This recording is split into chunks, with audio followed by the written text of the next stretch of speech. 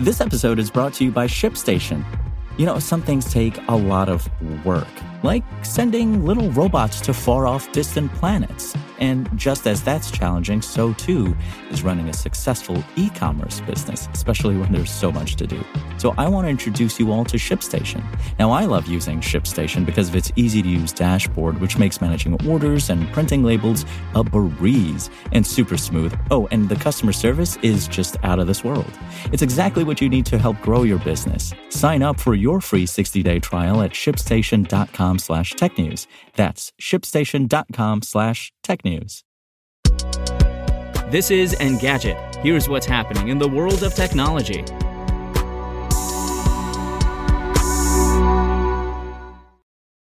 It's Wednesday, July 14th. If you've done any online shopping in the last little while, there's a good chance you've run into services like Affirm and PayPal's Pay in 4. They allow you to purchase something and pay for it later by splitting up the total cost of the item into several installments.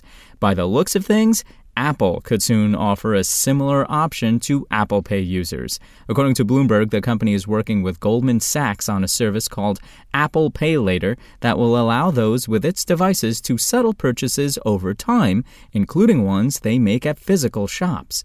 When using the service, the outlet says you will have two ways of paying for your purchase. If you pick the Apple Pay in 4 option, you'll need to make 4 interest-free payments across 2 months. The other option is to extend the payment period over multiple months, though in that case, interest comes into play. Bloomberg says it wasn't able to determine how much interest Apple plans to charge or when the company will roll out the service. We've reached out to Apple for comment on the report, and we'll update this article when we hear back from the company. But in many ways, Apple Pay Later sounds like a logical extension of what the company is already doing with Apple Card, where one of the perks it offers is installment plans for Mac and iPad purchases. And as protests continue in Cuba over the country's handling of the coronavirus pandemic and the surrounding economic fallout, the Cuban government has moved to restrict access to social media and messaging platforms. According to NetBlocks, an organization that tracks internet access, Facebook, Instagram, WhatsApp, and Telegram have all been at least partially blocked on the Caribbean islands since Monday. As of Tuesday afternoon, it appears the restrictions are still in place, with Reuters reporting that people in Havana don't have access to mobile data at the moment. We've reached out to Facebook and Telegram for confirmation on the outages, and we'll update this article when we hear back from the companies. Mobile internet access is relatively new to Cuba. It was only in late 2018 that the country's socialist government started rolling service out across the island. At the time, President Miguel Díaz-Canel, the politician protesters are demanding resign, said greater internet access would help Cubans defend their revolution. However, Cuba's approach to dissent is not new. We've seen governments in countries like Myanmar and Iran use similar strategies when they faced protests in the past. If you want to catch the latest tech news as it's happening, check out Engadget.com or tune in again every weekday.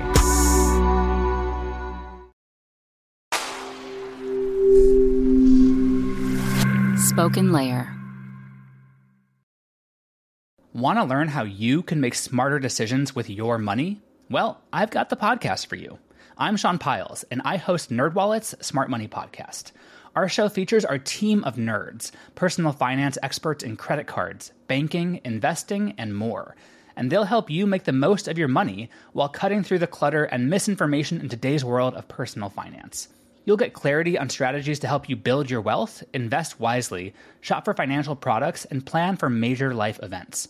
Listen to NerdWallet's Smart Money Podcast wherever you get your podcasts.